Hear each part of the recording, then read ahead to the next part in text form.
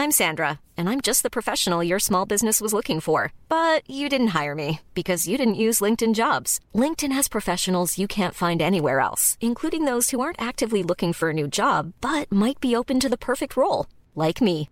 In a given month, over 70% of LinkedIn users don't visit other leading job sites. So if you're not looking on LinkedIn, you'll miss out on great candidates like Sandra. Start hiring professionals like a professional. Post your free job on linkedin.com/spoken today. Hello ladies and gentlemen, Fu followers around the world, welcome to the Kung Fu Movie Guide podcast with your host Ben Johnson. Before we start, a quick note about the show. The Kung Fu Movie Guide podcast is now in its 5th season. On the show, we talk to people from all over the world about their involvement in martial arts movies, whether they be actors, directors, producers, stunt performers and fight choreographers. We also chat to writers and experts on the genre. We are currently releasing new episodes every 2 weeks on a Monday. You can follow the show on social media. We are on Twitter at KF Movie Guide. And we are on Facebook and Instagram. The name there is at Kung Fu Movie Guide. The show is available on Apple Podcasts, Spotify, Stitcher, Acast, SoundCloud, and wherever else it is that you get your podcasts. If you are interested in supporting the show, you can now donate via PayPal. All donations are greatly appreciated and will go a long way to helping us to continue to provide content for you guys. Visit kungfumovieguide.com for all the social media links, donation options, contact information, and to sign up to our monthly newsletter. You can also read all the latest martial arts movie reviews via our website. Please do send me any questions or feedback you might have regarding the show via the email address hello@kungfumovieguide.com. Okay, thank you so much for checking out this episode of the show. We have an exciting action-packed double bill for you today. So, without any further ado, let's get on with the show. Here we go. Well, if you're really so determined to have a fight, then I'll oblige.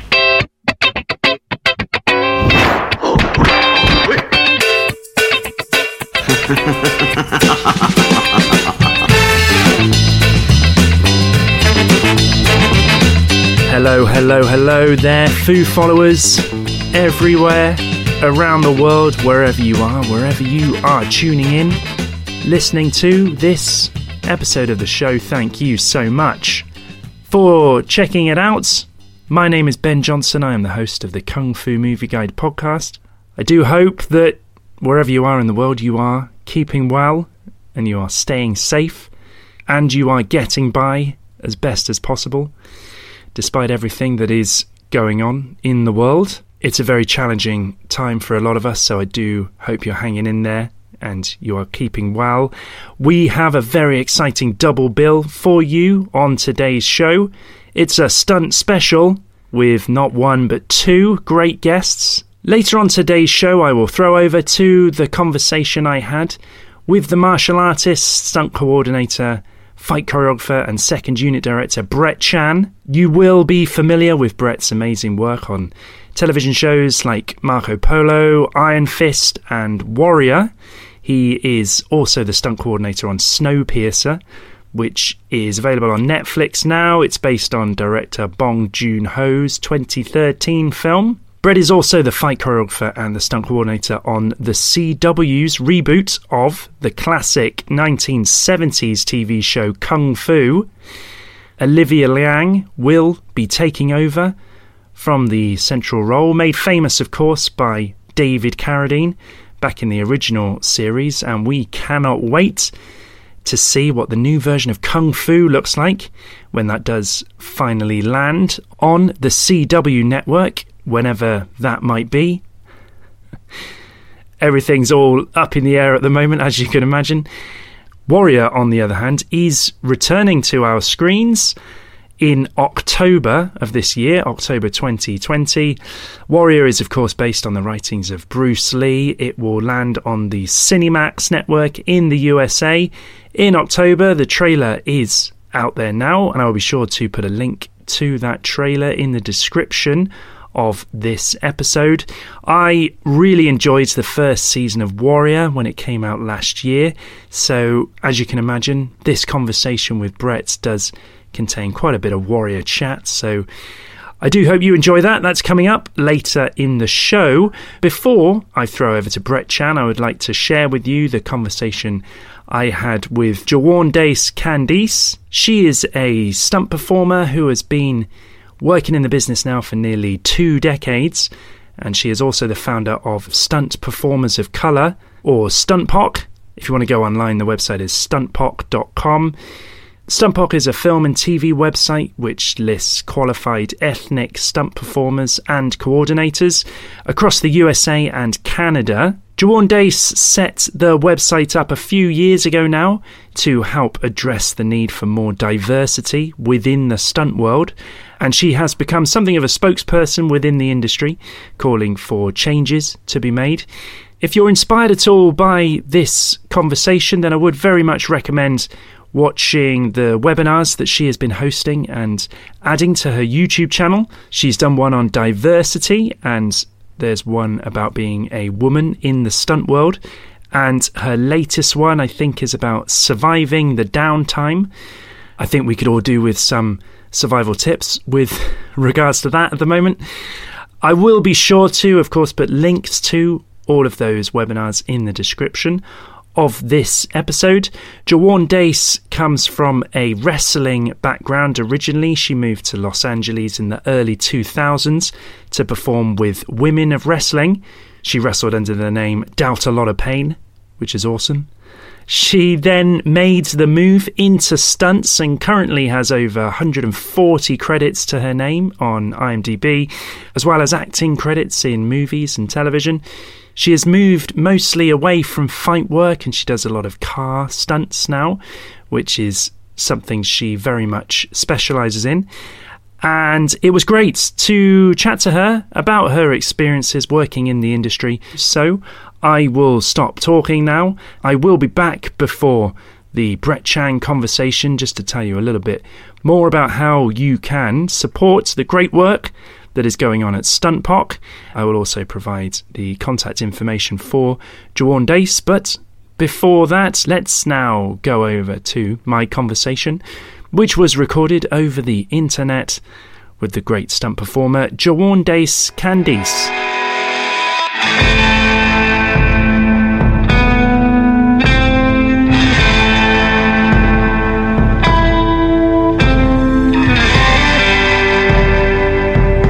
Run StuntPoc. Could you just explain a little bit about what that is and why you started it as well? It's StuntPoc, Stunt Performers of Color, and it consists of all of the stunt performers from ethnic backgrounds, from Black to mixed race to Asian, Hispanic, Middle Eastern, and all of that above, because a lot of us are mixed on the site. And I started it because there was a lot of coordinators who would call me, when I was in LA looking for, a Black girl who could do this, or, Asian girl who could do this, because I've been in the industry. It'll be 18 years this year. Yeah. And even after moving here to Atlanta, I would still get calls. And so then I would hear things from other ethnicities, Black, Asian, or whatever, saying they always say they can't find Asian this, or a Black girl who could do this, or a Hispanic guy could do that. So after talk from, the feedback from, hearing all these people and then experiencing it myself where they're saying, oh, I can't find this. And I'm like, well, I know such and such. I decided to create a resource. And at first it started off as just a database, just listing them and showing their pictures. Then it grew because all of a sudden Canada called and was like, can we be a part of this? Because we have the same reason here where they're saying there's not enough stunt performers of color. So I decided to revamp the website and make it searchable, so that way they could just enter the skill, motorcycle female, and all of them will come up in North America, from Canada to the United States. And that way they can narrow down from there, because it was a huge discrepancies and talk about the lack of diversity, even on set, even when it comes to if there's a scene where there's an explosion scene and they needed 20 people, and the lack of diversity that came with that, where stunt people, performers were needed. So that's how it all got started, February 2018 at lunch. And it's proved very popular, has it? Quite a lot of people signed up, Yeah, we have about 200 plus stunt performers, and that's including the stunt coordinators signed up. And you've sort of become sort of an ambassador, is that the right word? I guess I think the go-to person. Yes, the go-to person. Yeah, it kind of came as default. You know what I mean? I became the default. Do you mind that, though, being that? You know what? I don't mind, because I'm such a passionate and activist person,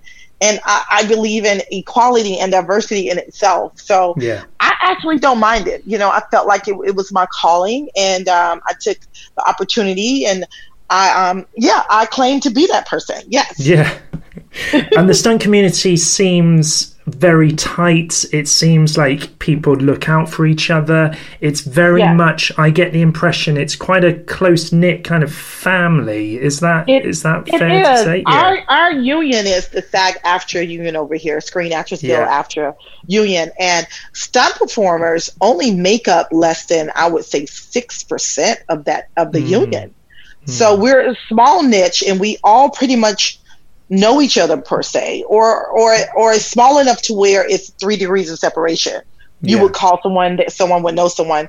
So we're pretty small, even though we're spread out now, because as of probably like 8 or to 10 years ago, we started filming outside of Los Angeles, New York, New Orleans, Atlanta, Vancouver, even over there in the UK, we're filming. Yeah. So loads of big movies get loads filmed of things over there. Yeah.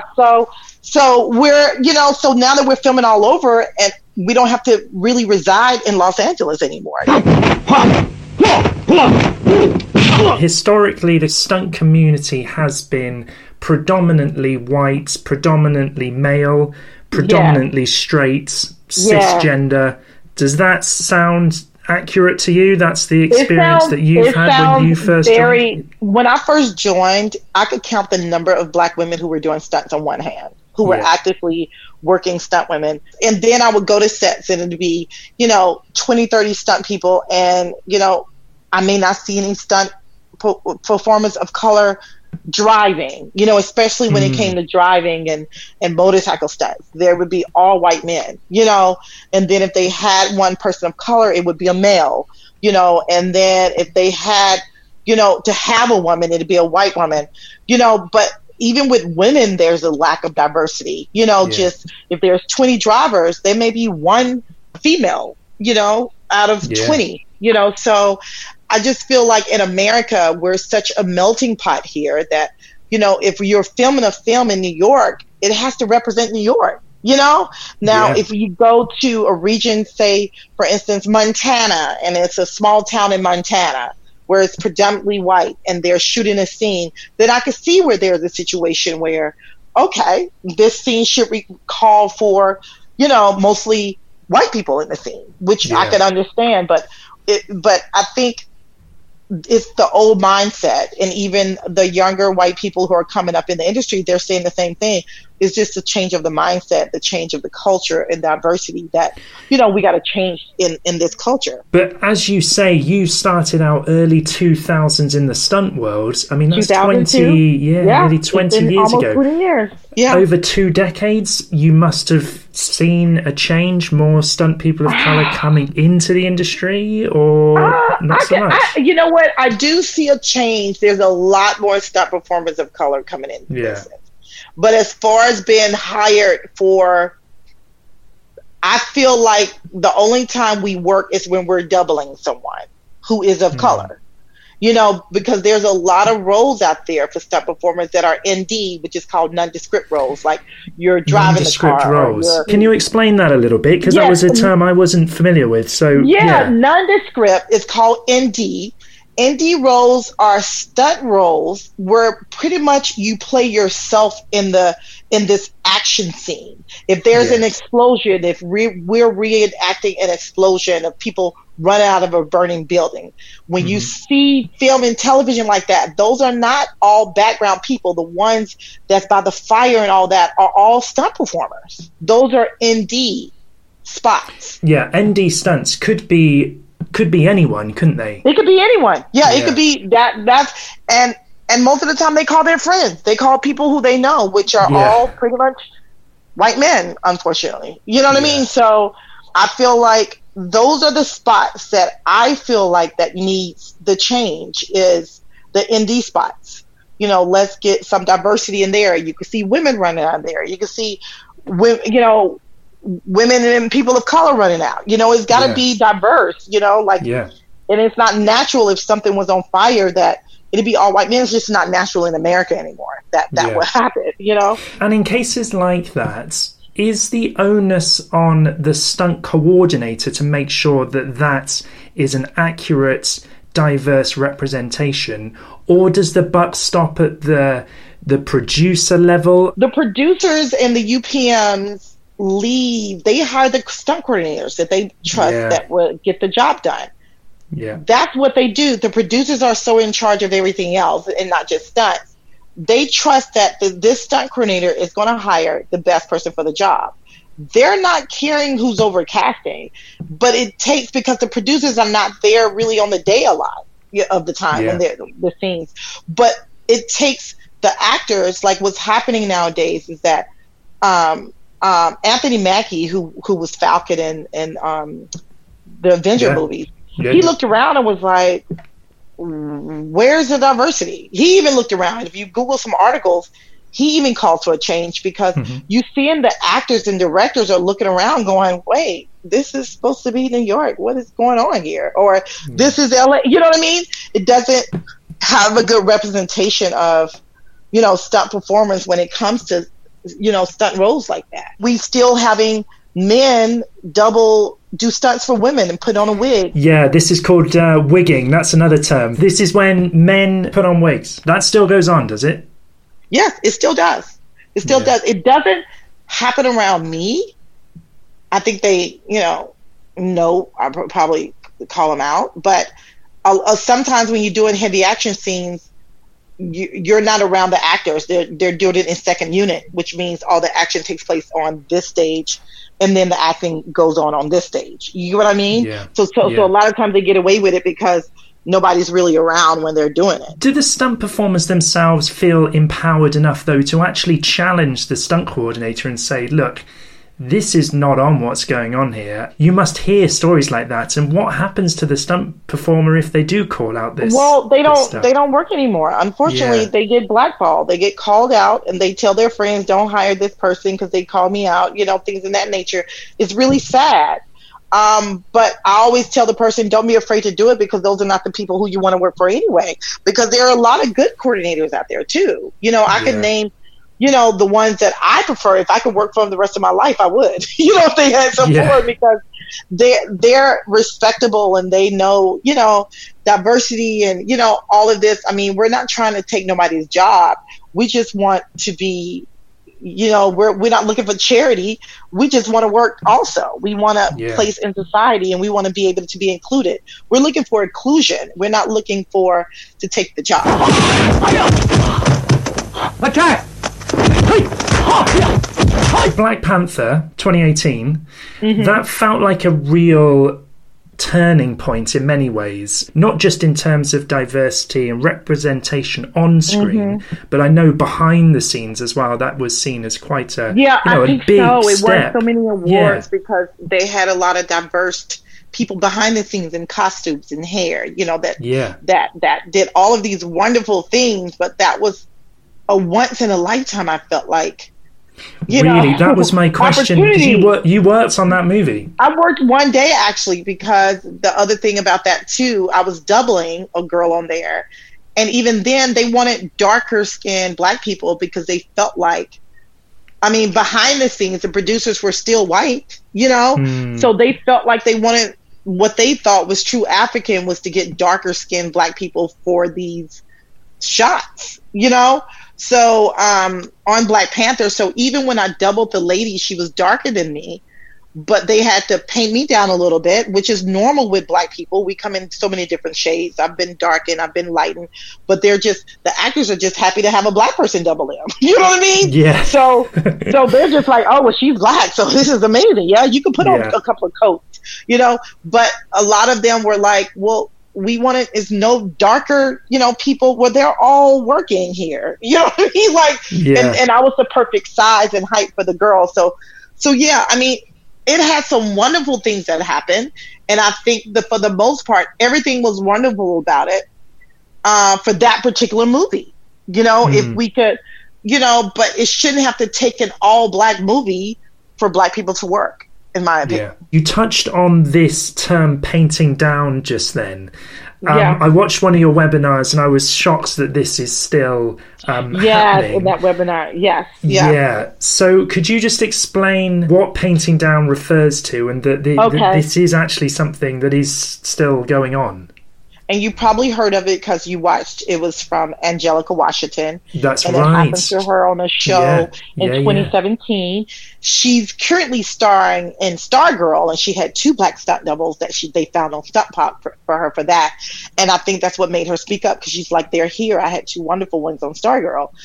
So painting down is when they just basically, and at that time they told her, and this is in 2017, it's not like in 1991. They told her that they couldn't find any black women in Los Angeles who were stunt performers.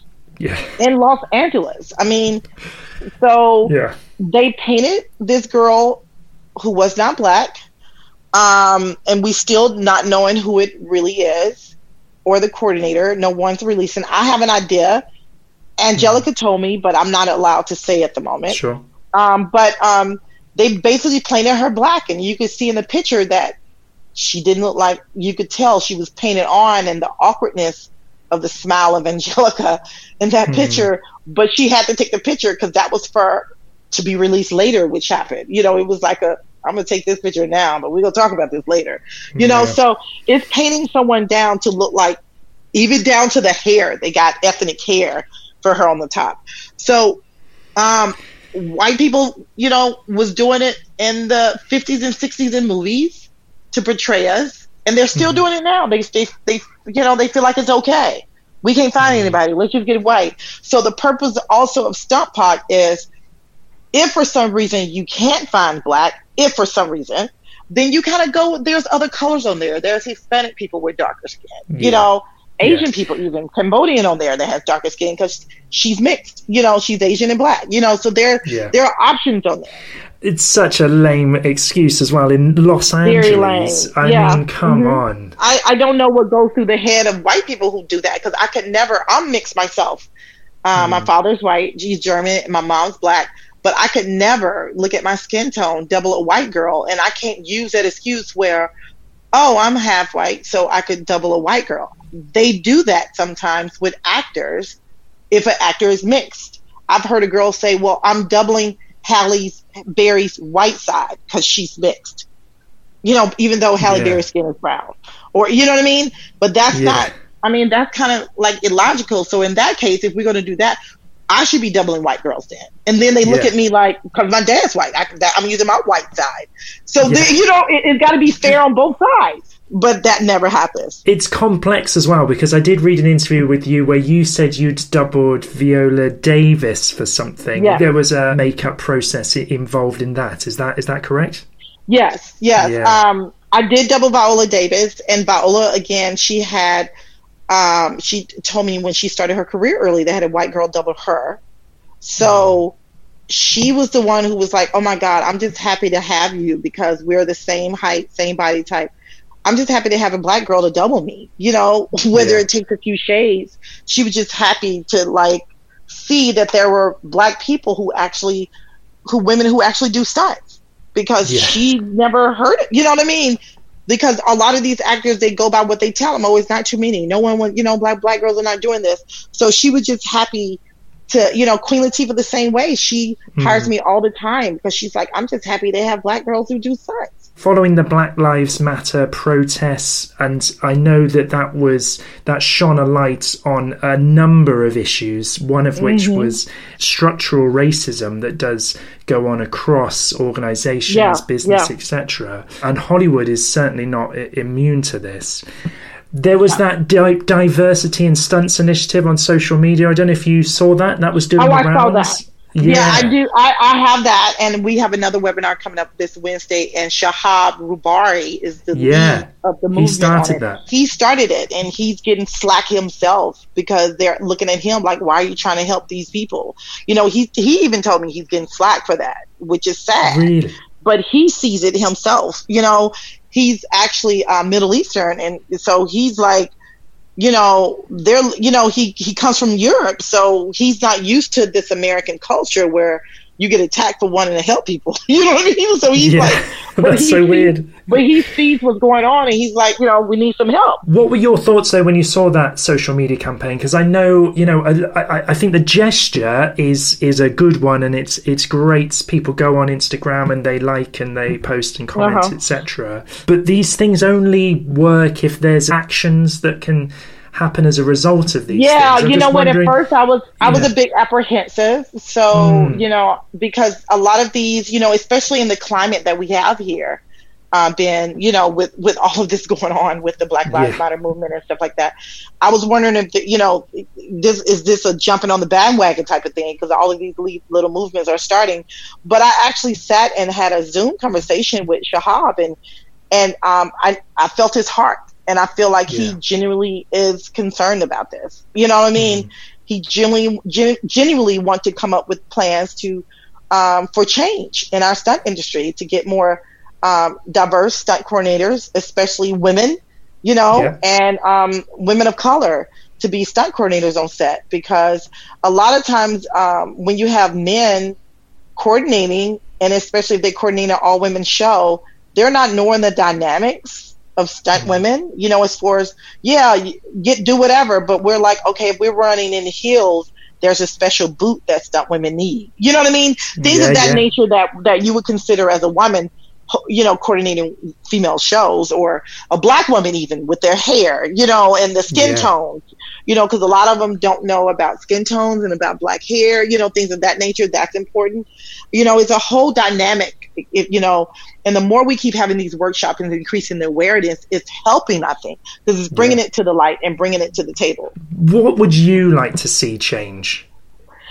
I would like to see the stunt industry and SAG. What I would like to do is have our union back the movement and back Stunt POC, and actually offer, you know, classes or seminars so we can obtain more information on how we can, you know, certain stunt casting can be more diverse, and also set up you know, a program to where we could get a change as far as being stunt coordinators, you know, females and women of color, you know. So I would like to see more executive, not just legislative, something that you write, but executive movement from our union on this.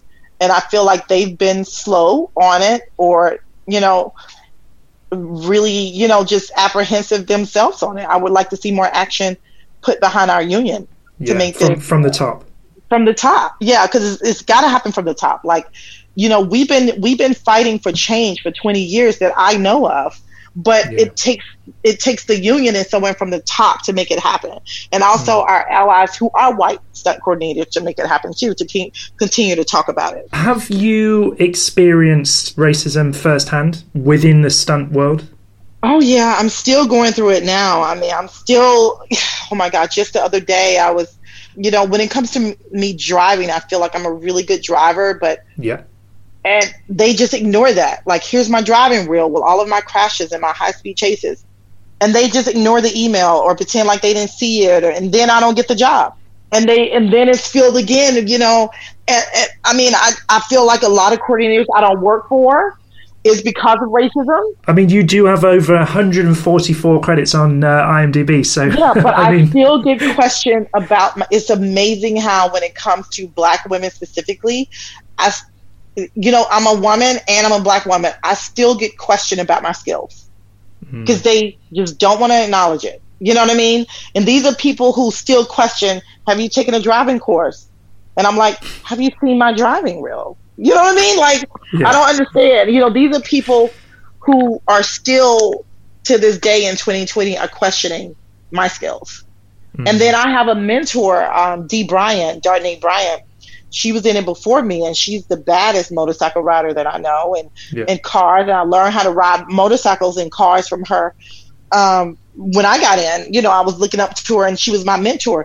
She still gets questioned, you know, after she's done so many shows with motorcycles. I mean, it's never ending, and they continue to call us to ask, we need a black girl who could drive or ride motorcycles. Okay, here we are. Is there anyone else? I mean, are we, you know, I mean, it's weird. As you said earlier, Queen Latifah, I think, took you under her wing and you doubled her. I did. After I did Bringing Down the House, and she won an MTV, you know, nominated for an MTV award for Best Fight for that. She was like, you're going to do all my movies. And she held her end of the bargain. I'm so honored for her. And it was on our 4th movie. I did my first 4 movies with Queen. Bringing Down the House, Taxi, Scary Movie 3, we shot in Vancouver. Then we shot Last Holiday over in you know, Prague and in Germany. And we had a conversation there. She knew I wanted to be an actor, that I moved to LA to be an actor. But she sat down with me and she says, hey, I wanted to be an actor too, but I rapped. If you get my drift. You know what I mean? To get in there, to cross over. So, and she's like, you're such a badass. That is not to me. I don't see black stunt women. And I think you could be, you know, she's really the reason that I came back to LA and I started taking driving courses. I finally got my motorcycle license because she motivated me to, you know, she said, you got to be good in this field. You got to open doors for others. So she has no idea that she inspired me to be a better stunt woman and to pursue my career, you know, amazing, as a stunt woman. So I give all my credit to Queen Latifah for that. The roll call of people that you have doubled, I mean, Regina King, Oprah Winfrey, Jennifer Hudson, Whoopi Goldberg, Monique, like, it's ridiculous. Tara Banks, like, you know, it's kind of amazing. It's still surreal, you know, especially being on the set with them and getting pictures with them. And I'm like, these are people who I looked up to, you know, these are people I still admire. Like, these are real people. So, I mean, I'm honored, but, you know, I'm so focused when I'm on the set and so professional that they don't see the, you know, the starstruckness in me. They see the work, and I think that's why they keep calling me that. And do you feel safe on sets? Injuries, they do happen, don't they? You know what? Injuries do happen, and that's a really great question because it took me years to, you know, my first 10 years was about I'd do anything, you know, no matter how safe. I didn't even question it. I trusted everything. But now seeing what I have seen and knowing what I know, if I don't feel safe, I'm not going to do the stunt. You know, you get what I mean? So you have to have a confidence in yourself to say, hey, I don't feel safe. I need the mark to be over here, or that's too close to the camera, or I feel like you need to be over here, or the director, he really needs to be on the other side of the car, or, you know what I mean? I feel like, but it took years to get to that point. It takes experience, and it takes years of being in the business.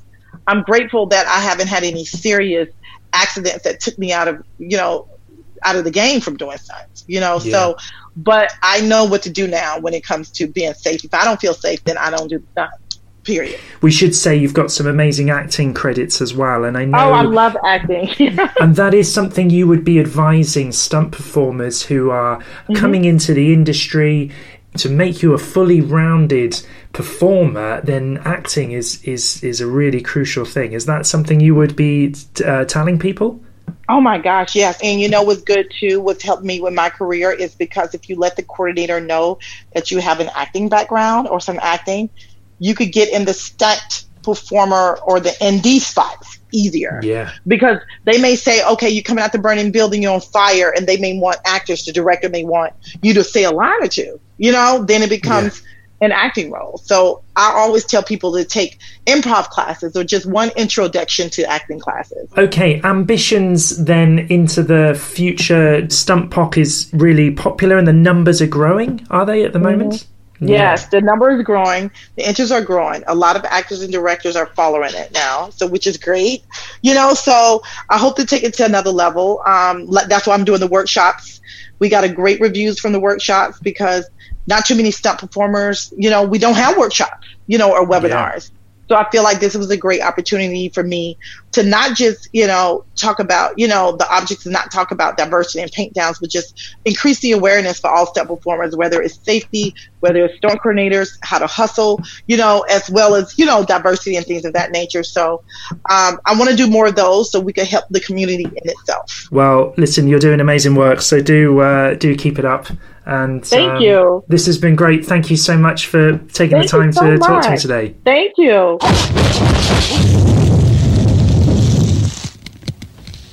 Dragon Fest. Jawandace Candice there. Thank you so much, Jawandace. Really enjoyed that. Really enjoyed talking. Thank you so much for your openness and your honesty there, and for highlighting, of course, the amazing work that's going on at StuntPoc. StuntPoc stands for Stunt Performers of Colour. You can find out more about StuntPoc by heading over to the website stuntpoc.com. There is also an Instagram page at StuntPoc. Jawandace also has her own website, which is jawandace.com. She is also on Instagram. Her name there is at Jawandace. I will make sure that I add all the links to these accounts, as well as her IMDb page and her driving and stunt reel.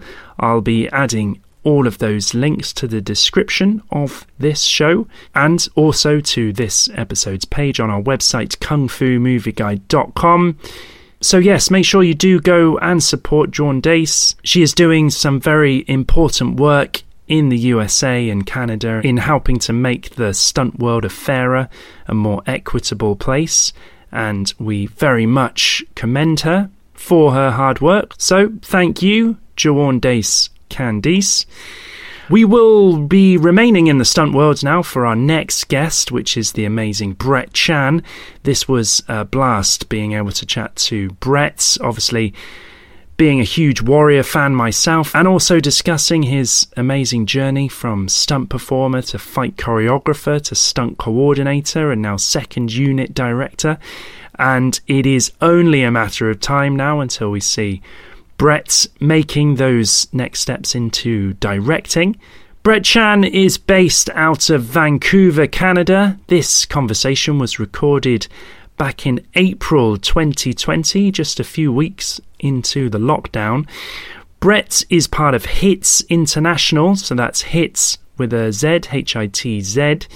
They are a collective of professionally trained action specialists comprised from all over the world, and they include second unit directors, stunt coordinators, stunt performers, fight and wire choreographers, horse masters and actors. You can find out more about HITZ International by visiting the website hitzinternational.com. You're also going to hear a little clip from the new trailer which has just landed for Warrior Season 2. Warrior Season 2 is expected to land in October 2020 on the Cinemax network in the USA. We do mention the slightly uncertain future for the show, since it has been revealed that Cinemax will no longer be doing original programming, and shows including Warrior that were on Cinemax will not be making the move over to HBO's streaming platform, HBO Max. So despite the fact that the show is produced by people like Jonathan Tropper and Justin Lin and has involvement from Bruce Lee's daughter Shannon Lee, and also despite the fact that the show has a huge following already, once the second season of Warrior is up, then the show at this moment in time is currently homeless. There is a Save Warrior campaign which is doing the rounds on the internet. You can sign up to that. I am one of the signatories on that, and I've been sharing the link to it through our social media accounts. I will add the link to this show's description, but you can find it now by searching on change.org. It has been known in the past that when the future of a show is in jeopardy, sometimes, if enough fans do go online and sign petitions, then that can influence certain networks to, continue with the show. So that would be great. Look, it's the least we can do, and we all would love to see that show continue. So I would also say if you are a Warrior fan, then do please check out the KFMG Pod archive. You will find conversations there with Shannon Lee, and also the show's stars Andrew Koji and Jason Tobin. All great conversations and great people, so go back and listen to those episodes if you haven't already via your podcast provider.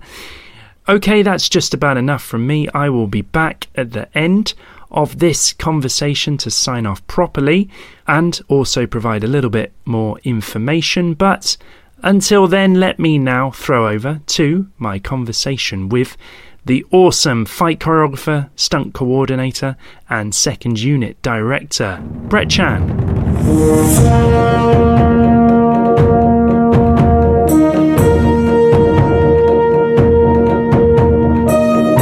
Been in the industry for so many years, and a trait that seems to follow you throughout your career has been this sort of stepping through from martial artist to stunt performer to stunt coordinator, fight choreographer, second unit directing. Like, there's a path there. Looking ahead, always moving forward, is that something that you mentally do yourself? Yeah, there's kind of a technique a lot of people I know do. It's called manifesting. It's basically sending your energy up in the world of where you want to go with what you want to do. As long as you have a positive outlook and manifesting things will start happening.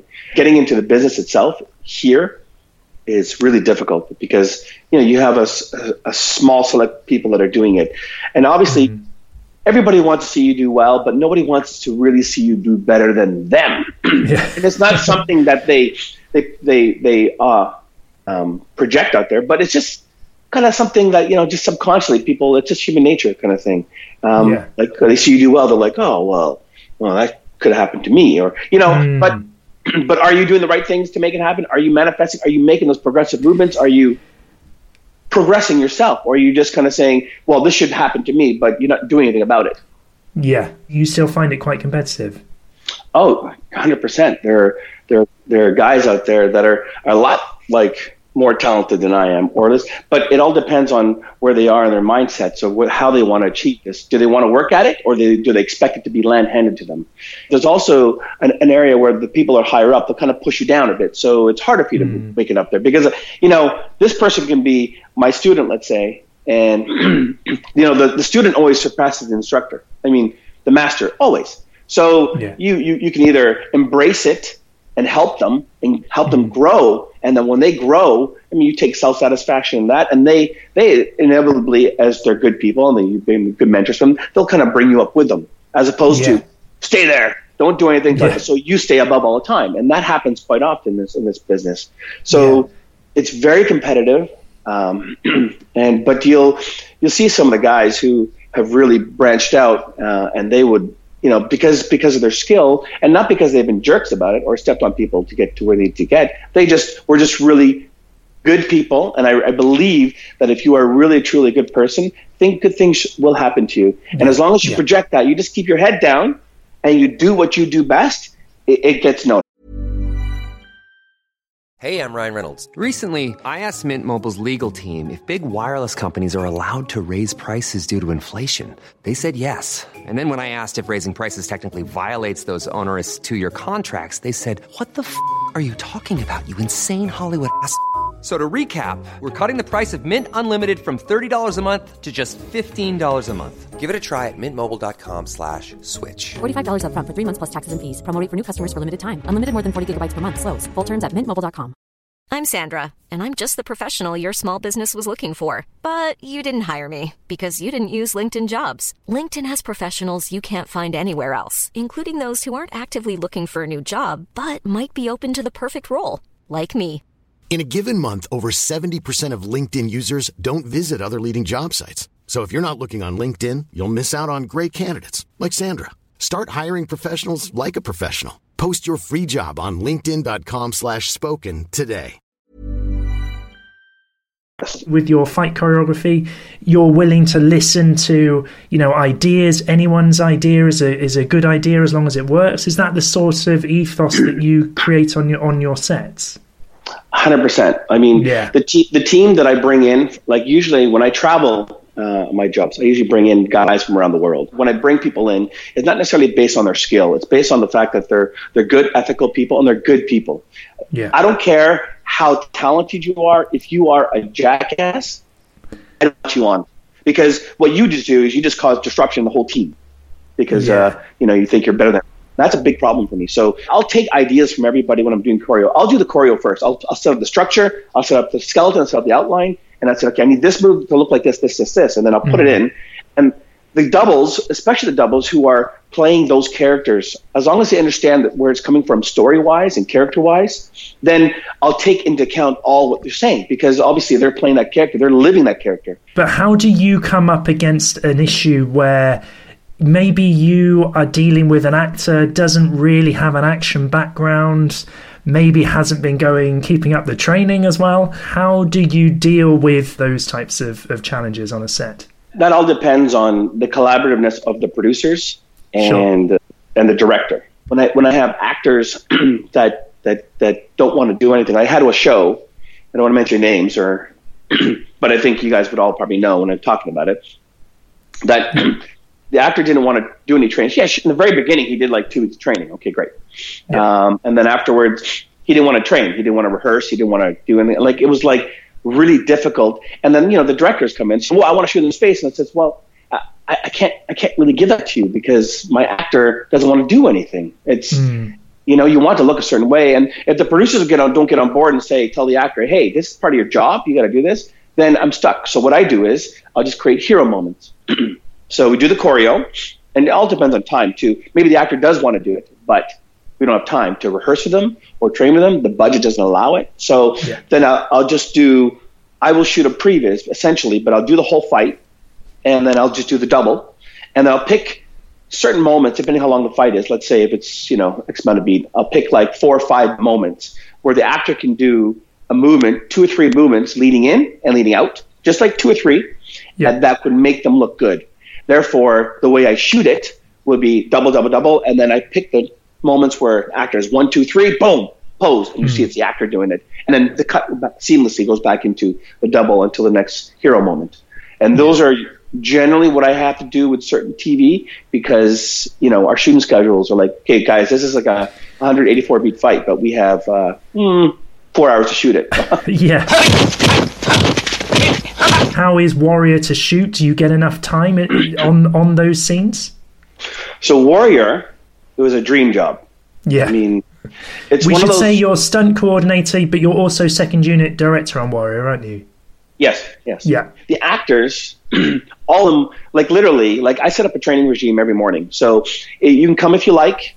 And basically, but all the stunties have to be there every morning. So at like 7 a.m., they're all there. And they all train for like an hour and a half, right? They do an hour and a half of training. And then afterwards, we do another hour of a different martial arts.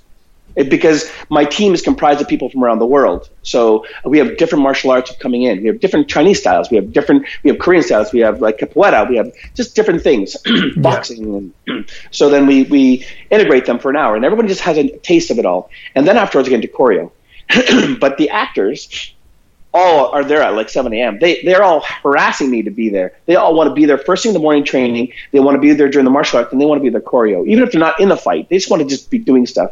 And you got guys like Andrew Koji, who comes in 4 hours every day. Whether he's filming or not, he's there training. Same with Joe Taslim, same with Jason Tobin, same with Dean Jagger, same with like Kieran Bew, same with like all of them. Diane Doan, like Olivia Cheng, they're all there, like training.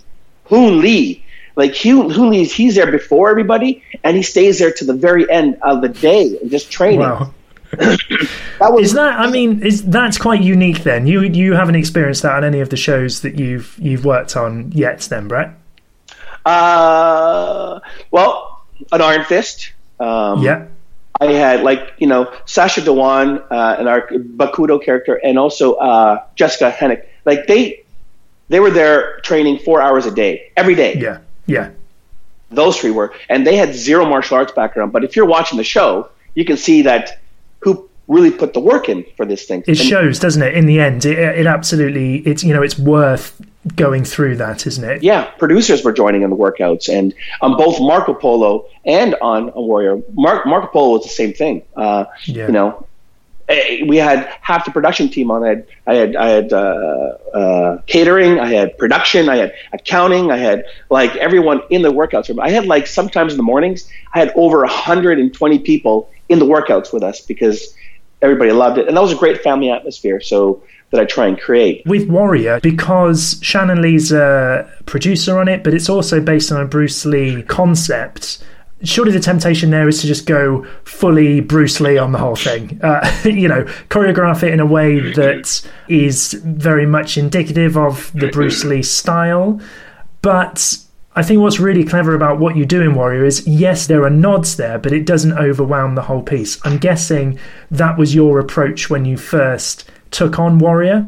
Well, I sat with Jonathan Tropper first, and Daniel Woodrow, and Justin Lin, and we talked about the tone that they wanted for the show, and Shannon Lee gave her input as well. It wasn't, I mean, because Bruce Lee's mantra is, you know, it's about hybridization of everything. It's not like one style. So their actors like Andrew Koji didn't want to be, because nobody wants to watch and see, oh, he's playing Bruce Lee perfectly. No. They want to see in essence of what Bruce Lee did. So we gave homage to Bruce Lee in a lot of the films that he did, and in certain moves. But with regards to everyone else, no one else moved like Andrew Koji because he was the one that's playing the embodiment of kind of like what Bruce Lee would kind of move. But, you know, we'd have to adapt it a little bit. So that was awesome because, you know, Andrew didn't want to be Bruce Lee, because then it compared him, and he didn't want to be. No one wants to be compared to Bruce Lee. How could you be compared to Bruce Lee? Yeah, it's, you know, you're a big Bruce Lee fan, I'd imagine, are you, Brett? Of course, yes. Yeah, huge. Yeah. So was this quite an honor then, I guess, to work on a show like this? Oh, yeah. I mean, at the time I was on a show called Skyscraper, but it was, you know, it is much different. And this one I was second director, so when they pulled me over, it's like, yeah, I mean, anything to be attached to, and the biggest nod was Shannon Lee and Jonathan Tropper and Justin Lin and Daniel Santo, him and his daughter. Well, she messaged me because Bruce Lee is her godfather, and you know, she said that her and her father both agreed that what was done with Warrior was fantastic, and that Bruce Lee would be really proud of it. And Shannon Lee reached out; she said the same thing, and her mother, she said her mother had said that Bruce Lee would be so proud of what was created on Warrior, and I was like, wow, and that alone that's worth it right there. The other Toms are getting restless. It's only a matter of time before they can make a move. The city is gonna burn. When it does, the blood will be in your hands. It's our cue, boys. Let's go! Let's go! This thing between you two, we're all gonna suffer for it. You and me, we have some unfinished business. Well, when you're ready, come and find me. I'm a huge Warrior fan. I think that show's fantastic. Eagerly anticipating the second season. I'm pretty sure you can't share too much about what happens in the second season, but tell us a little bit about season 2. What was it like to film then? Let's talk about it like that. Well, season 1 was people were just kind of other actors and characters. They're all just trying to like getting into their characters and really feeling it out. So season 2 will blow your mind, Ben. Yes.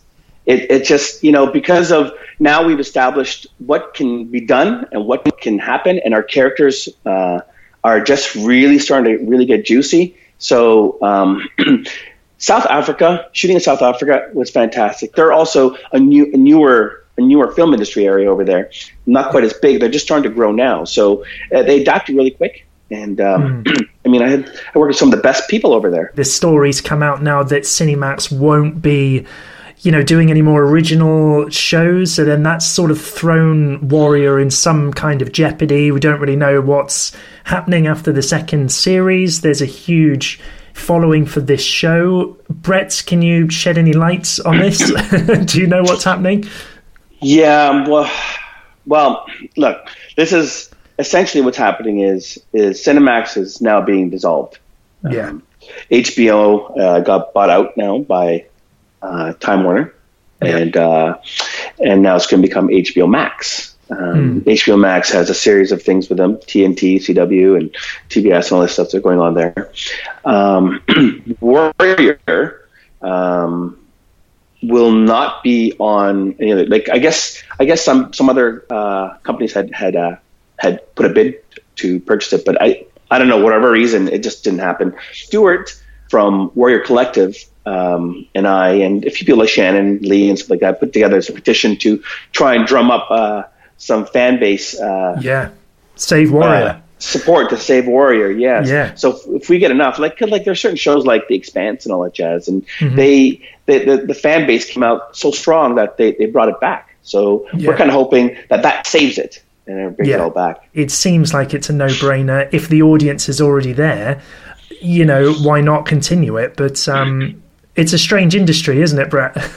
Yeah. Well, it's also not something that's conceptualized by Warner Brothers off the top. So that's one thing I would think maybe because it's not original programming by them, even though it's already established. But it would be kind of a no-brainer because it is like already established. It has a fan base. We shoot it in South Africa. So, I mean, the cost that we shoot it for is not like, I mean, to shoot what we shot in Warrior, to shoot that like anywhere else, like North America or Europe, like, would be, a lot more. So what we're able to do and over there. And he just had to be part of it. It's literally the dream job. The actors are a dream. Fantastic. Yeah. Are you ever surprised, because you've worked on some pretty high-profile shows, when they get cancelled after a couple of seasons? Do you ever just wonder what the logic is sometimes in some of those things? I mean, how does that feel, I guess, when you get that news? Yeah, it's pretty disheartening. Like Marco Polo season 3 went away. I was just like, and it was all political reasons, and the whole Harvey Weinstein thing, and it was a Weinstein Company thing, wasn't it? Yeah. So I mean, it's pretty disheartening when you can obviously see when you watch out certain shows, and you're like, this is terrible. How does this get lit? Season 4 or season 5, and are there actually people watching this? Like it's crazy, but it happens. And I guess there is always a room and a genre for. I mean, there are like how many billion people in the world, so somebody must be watching it for them to keep it on. Your kung fu expertise is just not good enough. You started martial arts really young. Is that right? I was 7. Your dad was your main influence? Yeah. So I was born here, but when I was 6 years old, I moved to the Philippines for 3 years. Sure. And then I came back. But when I was in the Philippines, he got me into Kung Fu first. So I started doing a bunch of Kung Fu out there. And then I transitioned to karate. From there, we moved back to Canada. And then I just started doing karate here. So, different styles. So Shotokan's my main from here. And then I did Shito-ryu, Go-shiryu. And then I got my black belt in Taekwondo.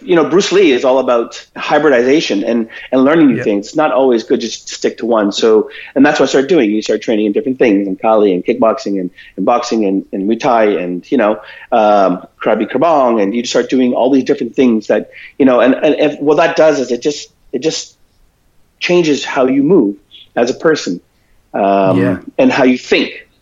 Many martial arts have a certain way of thinking, and for what Bruce Lee brought to the world of martial arts, I mean, it's great because now we're no longer, this style is better than this style, and this style. No. This style contributes to this, and this style contributes to this, and so now you have this style now, which then opens up to a whole new world of options and things you can think about doing. If people are looking to become fight choreographers, stunt coordinators, and work in that world, is that the sort of advice you'd be telling people? You've got to learn about as many disciplines as possible.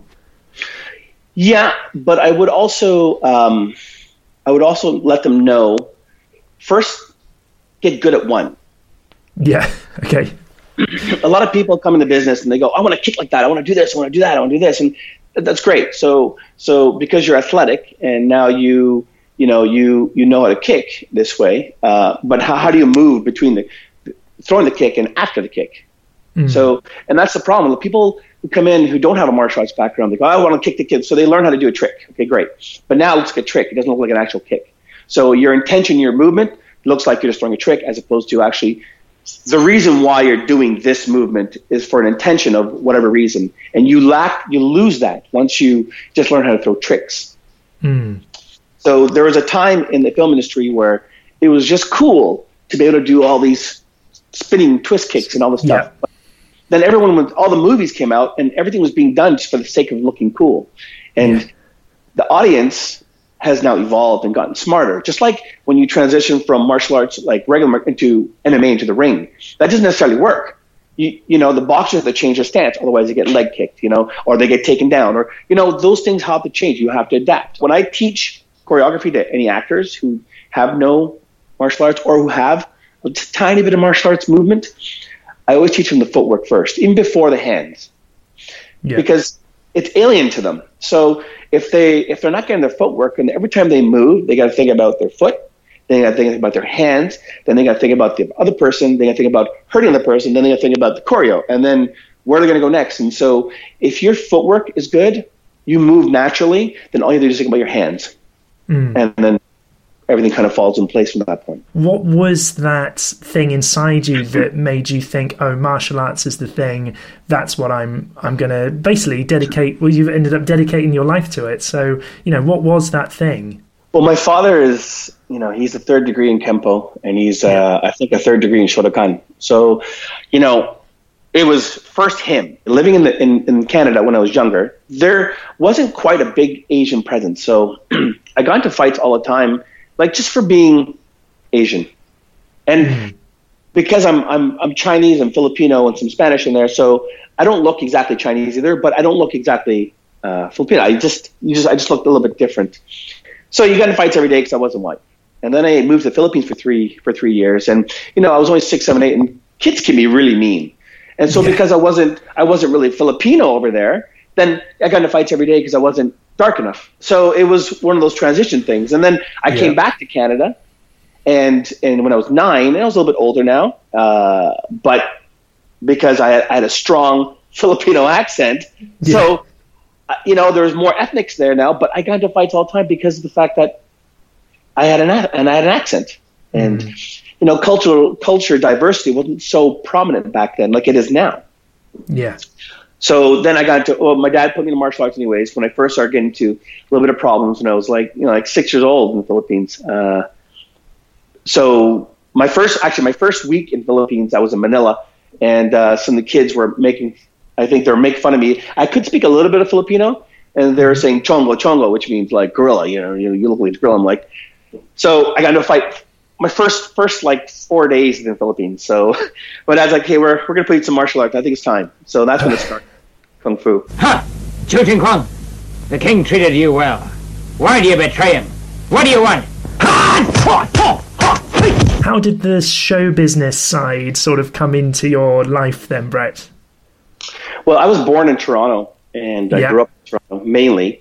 2 shows that really stuck out was Hercules with Kevin Sorbo. Sure. And it was on a network channel where every other week it showed Hercules and then showed Vanishing Sun. And I was like, wow, that'd be really cool to be on something like that. And then, you know, I moved to Vancouver in 94. So this was like in the late 80s, early 90s when I was watching this show. And then I moved to Vancouver in 94. I didn't know anybody. I just kind of stepped off the airplane. A few years later on, I was working at a nightclub and met this girl. She was just like, hey, I'm in this agency. Would you like to be in my agency? I was like, sure, why not? And she got me in the first commercial, and I had no idea because I was going to do my pre-med, so doing all my science, like human kinology, all that stuff, kinesis and everything. So I did a commercial. It was called Karate Fighters, and I loved it. And then I met some guys who were Ninja Turtles, while working at the clubs, and they're like, hey, you know, we're looking for some martial artists, Asian, blah, blah, do you want to audition? And I was like, yeah. So I did. And so I got into the TV series from Fox, Ninja Turtles. I was just one of the bad guys. I was always playing like a rank warrior or Foot Clan. Yeah. And that kind of role, that's okay. This is what I want to do. So I finished my schooling anyways. Yeah, I was going to say, you did finish then. You didn't drop out of school and go, I'm just going to go and join the film world. Well, Yeah, because it was very uncertain, and especially for Asians, the roles back then were such more limited, unless you're doing kung fu or something like that. You've got nearly 150 credits to your name on IMDb, so you were consistently working from this is sort of the late 90s to now. Some of the titles: X2, Last Samurai, iRobot, Catwoman, Blade Trinity. These are huge, big, mainstream movies. Working as a stunt performer at that time, how much prep did you get? Did you know what you were doing? Generally, let's say in Catwoman, let's say, when we were doing that fight scene with Halle Berry. Well, I was part of the core team at the time, so we did the choreography. It was Mike Gunther, and we set it all up, and then we did the fight, and then everything's okayed by everybody. There's a lot of people that's got to go through. And then once that's done and the doubles all know it and we all know it, then we bring Halle in, and Halle will start working with the double and all the movements, and we just do step by step with her. Was it mostly fights that you were doing, or would you jump in and do other types of stunts? No, there's a lot of different things, but I mean, you have guys that are specialized doing high falls, or guys that are specialized doing car driving, like cannons or whatever it is, and you never take a job that you have no experience doing, because if you job, like I know a guy that took a job swimming, and he didn't know how to swim, but he gets thrown into the ocean with other people, and he panicked, and he almost grabbed one of the performers and drowned them both. So wow, that's definitely a no. Once you do something like that, you're in big problems. Have you ever been involved on a film set where accidents have happened? On X-Men 2, there is just a lot of chaos going on. If you watch when Pyro's on the deck and he's telling the police that he's the worst kind of mutant there is. Yeah. So I was one of the policemen in there when the cars go flying up, spinning, and every explosion's happening. Anyways, there's just a lot of confusion that day, and a lot of things were going on. So my line got pulled, I think, like 1.2 seconds too late. So I got like second and third degree burns all my arms and my face. Wow.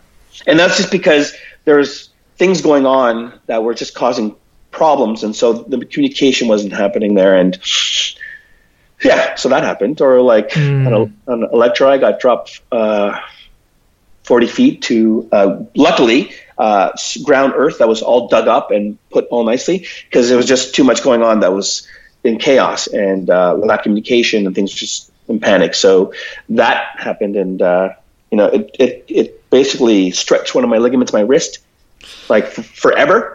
So if I would have broke my wrist, it would have been better because it would have healed and it would have been fine. But because it's completely overstretched, it's like taking an elastic band and you pull it too far and then you let it back down. It's never really the same shape. And you can pretty much pinpoint the reasons why these things do happen on film sets, and it is generally because people are rushing, and they're just not thinking, or they haven't allocated enough time towards something. Is that essentially what it boils down to?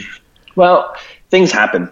It's just generally we especially as coordinators, we like to bring the best people for the job on board, so we know that it's going to be safe and no one's going to get hurt, whether it's performer, whether it's camera, whether it's the crew, whether it's anything. Like let's say a wire that's going to snap. Well, if you have a wire set up a certain way, if that snaps, it does a whip effect, and when it whips around, whatever's in the path of the whip is going to get sliced in half. So riggers know this. As a coordinator, you kind of foresee this happening. So you kind of you always have to lean on the guys around you who are the best at what they do. Being a stunt performer yourself, when you then moved into stunt coordinating, you know exactly what that stunt performer's feeling before they go and do a dangerous stunt like that. So you're a lot more sympathetic in that regard, aren't you, I guess?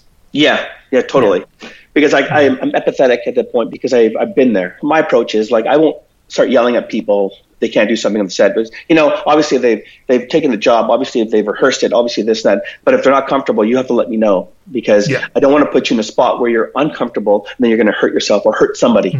It just doesn't work that way. We have to be accountable for each other, and we're all brothers and sisters. We're all here to take care of each other. So help me, help take care of you, kind of thing. Leave and I'll spare you for the sake of Buddha.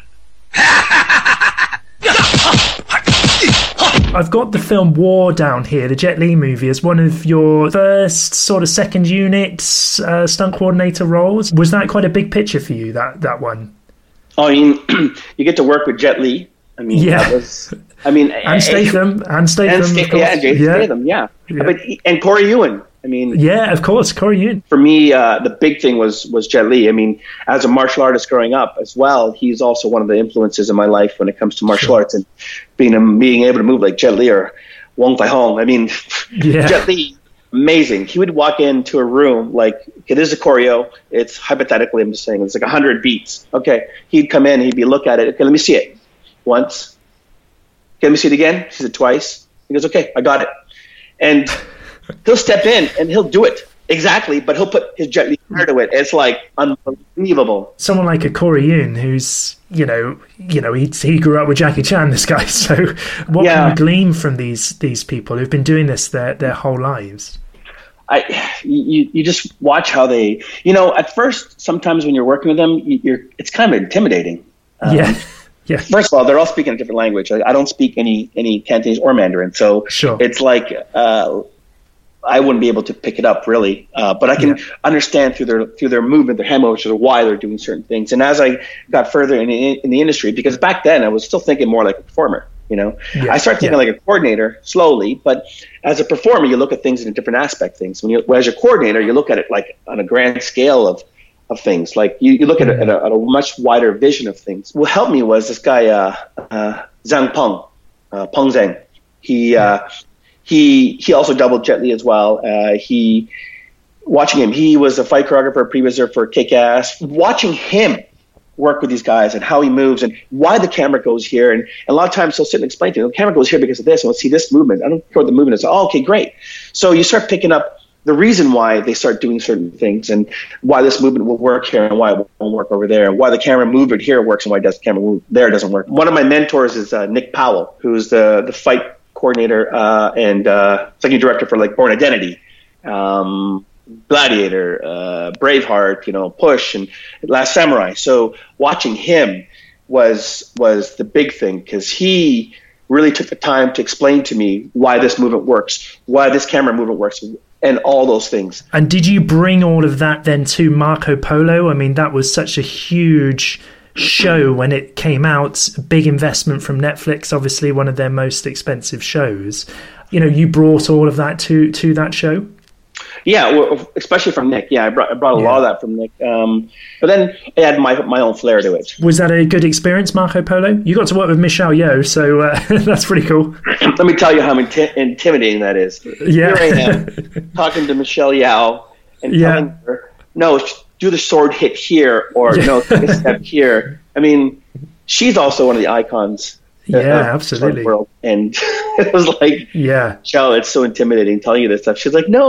And she was fantastic. A joy to work with, I hear. She is an absolute joy. She's so good. And, she doesn't have a too big of an ego where you can't tell her how this should, no. She'd be like, okay, if you explain to her why, or this, she'd be like, oh, okay. And as long as she can interpret it with her character, she's happy. And she just wants to make sure that the product that she's delivering is the best product possible. And she's open to anyone's suggestions to how it can make it the best possible, as long as it's within her scope that she thinks. And if she doesn't think it's good for her character, she'll let you know. But she's so pleasant. Like, it's a dream working with her too. I'm terribly sorry, my lord. My disciple didn't mean to hurt you. That whole Defenders series, and with Iron Fist and Daredevil and et cetera, that was such a kung fu orientated show. Iron Fist. You were pretty chuffed to get that role in that. Well, I was first of all, I was really I was flattered that Ali Goss wanted to bring me over, and because she knew I could do a good job. The job itself was great. Like, I mean, to get this job was like really fantastic to represent Iron Fist. But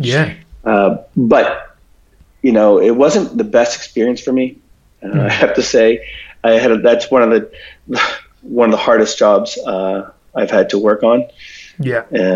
Just in terms of like people getting along. Everything was great on the stunt side. The crew was really good too.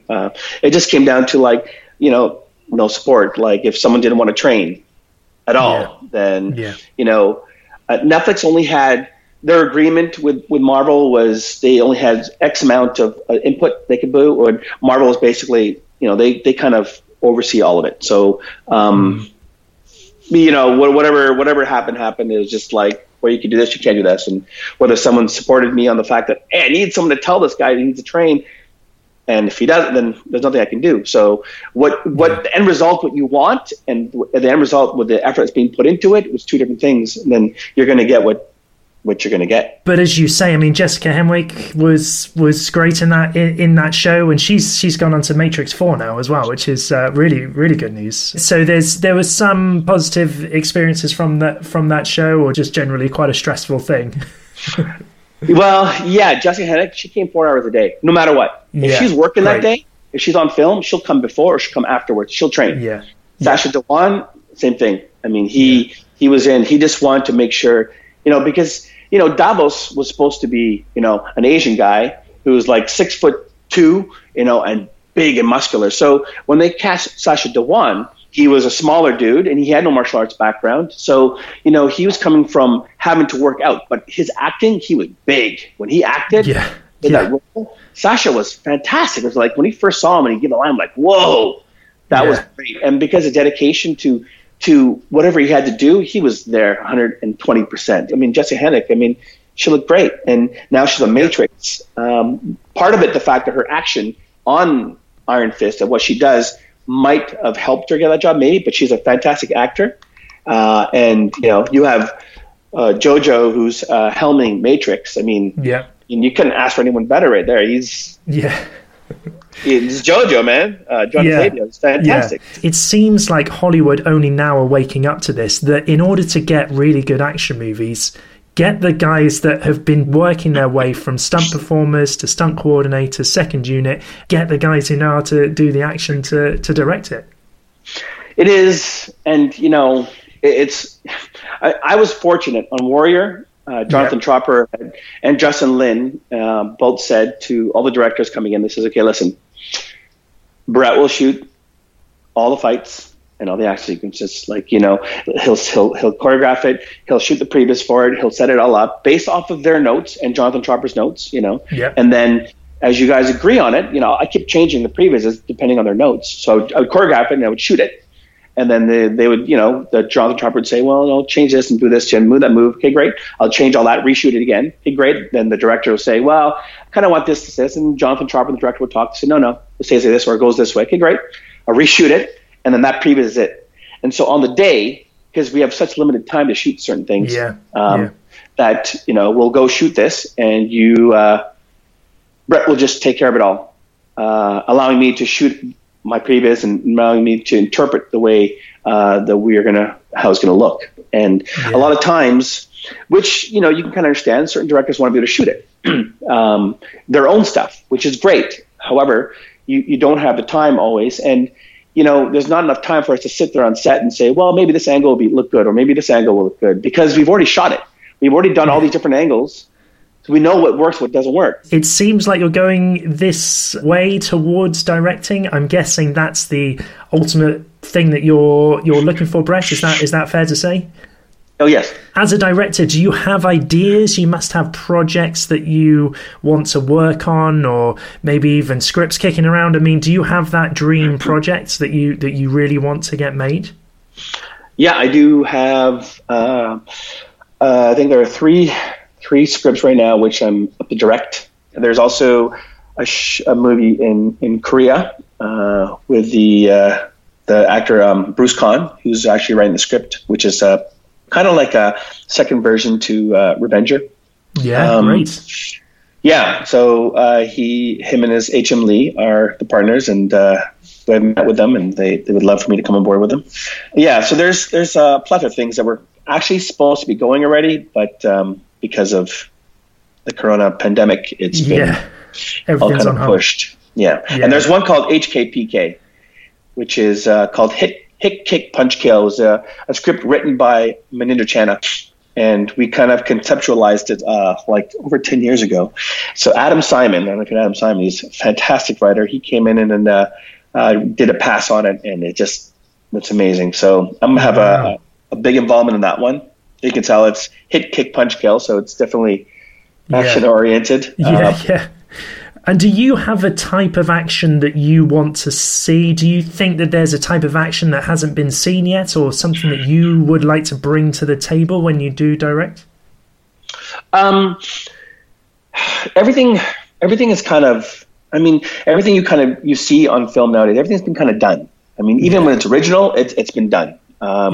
So the only thing that I think, I don't think I can really bring anything really original or new to the world in this film, but I can put my flair on it, which it's kind of like when I train two guys to do choreo. So when I did, let's say, Joe Taslim and Andrew Koji, hypothetically they could have trained at the same school, they could have grew up together, had the same teacher, So, but the difference though, because based on their personalities and their body types and how they would move, that if both of them threw the exact same technique, it would look very different because of their stature, how they move, and the mood they're in or what they're doing. So it would look different. So they both threw this kick.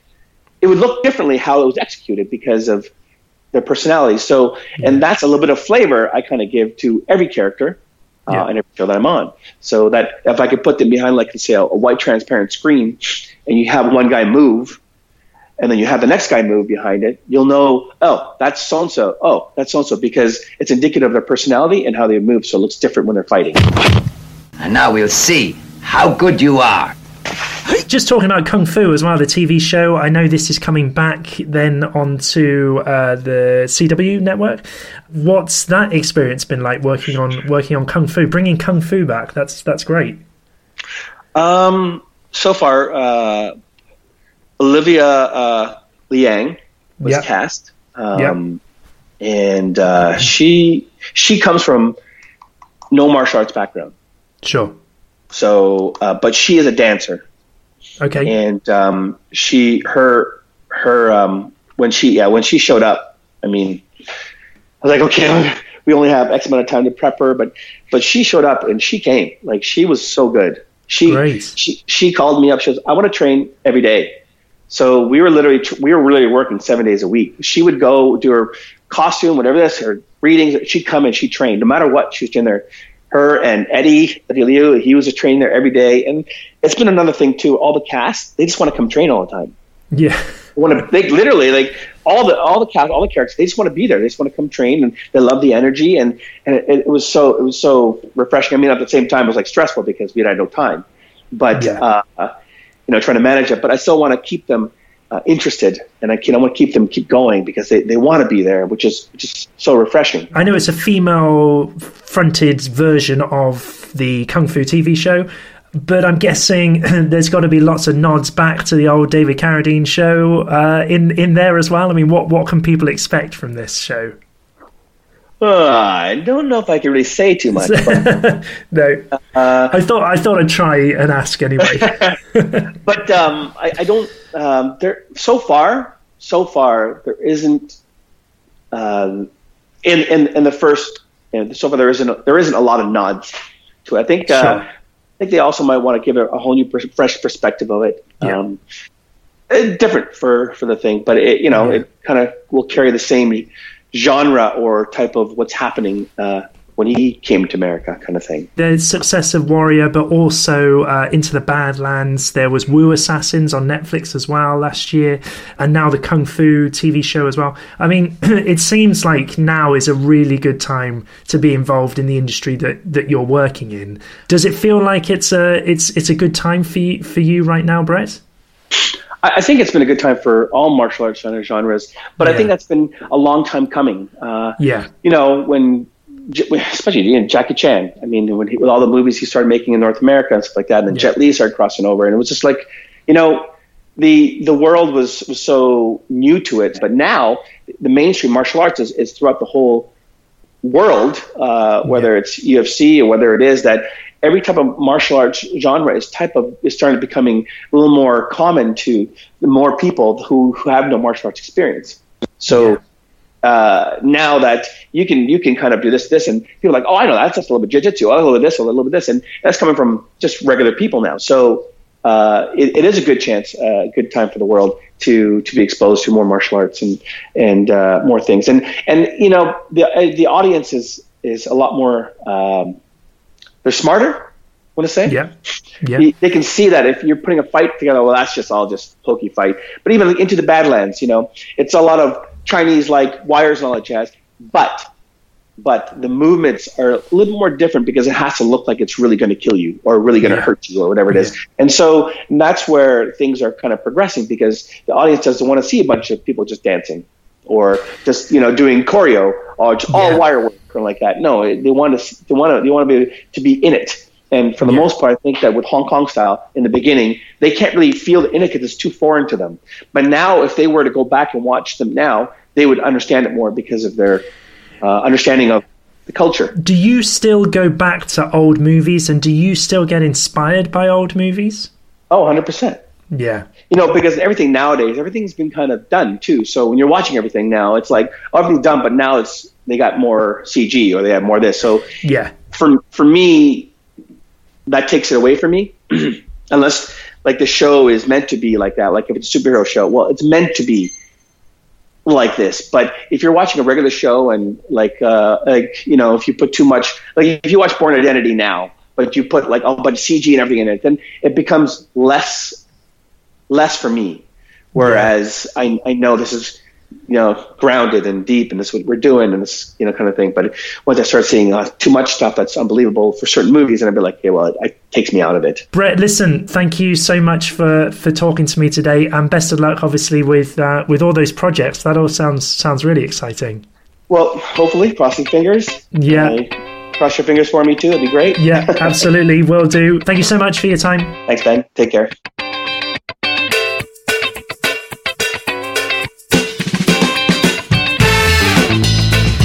Brett Chan there, really cool to chat to Brett Chan, really enjoyed that. Thank you so much, Brett, for taking the time to talk to me. Just so many amazing projects on the horizon there for Brett Chan. Not only the new Kung Fu TV show, which sounds really exciting, but there's also that potential project with Bruce Khan.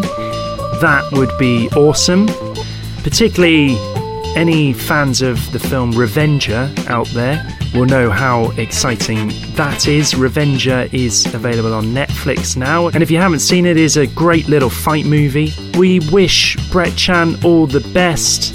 It is a very strange time to be working in the movie business right now, what with one thing and another. Brett is on Instagram. His name there is @bchanworld. And he also has his website, brettchanstunts.com. His stunt team, Hits International, is on Facebook and Instagram. The name there is @Hits International. That's Hits with a Z. And there is also the website, hitsinternational.com. All links that I've mentioned on today's show will be available in the podcast description. And that is about it for today's episode of the show. A huge thank you to Jawandace Candice and to Brett Chan for taking the time to talk to me today. And a huge thank you to you, the loyal Foo follower who has listened all the way to the very end of this show. Thank you so much. Remember, if you do enjoy the show, then please do tell your friends. Like, share, subscribe, follow us on social media and help to share the good word of the Kung Fu Movie Guide podcast. I will be back in 2 weeks' time with another new episode in the 5th season of the Kung Fu Movie Guide podcast. In the meantime, do take very good care, stay safe, stay healthy, and I will speak to you all again very soon on the Kung Fu Movie Guide podcast. Bye for now.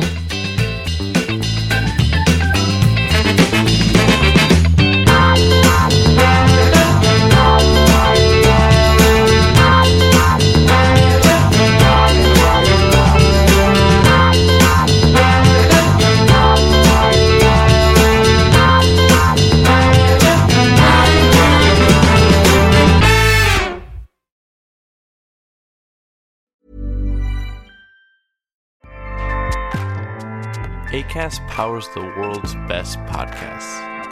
Here's a show that we recommend. The Real Housewives is a guilty pleasure for most, but if you're looking to not feel guilty about that pleasure, tune in to Everything Iconic with me, Danny Pellegrino, where I break down all the messy moments and behind-the-scenes antics of Bravo's popular franchise. And on Everything Iconic, I also interview celebrity guests like Kelly Ripa, Keke Palmer, Drew Barrymore, Cameron Diaz, and more about their guilty pleasures, their past work, and so much more.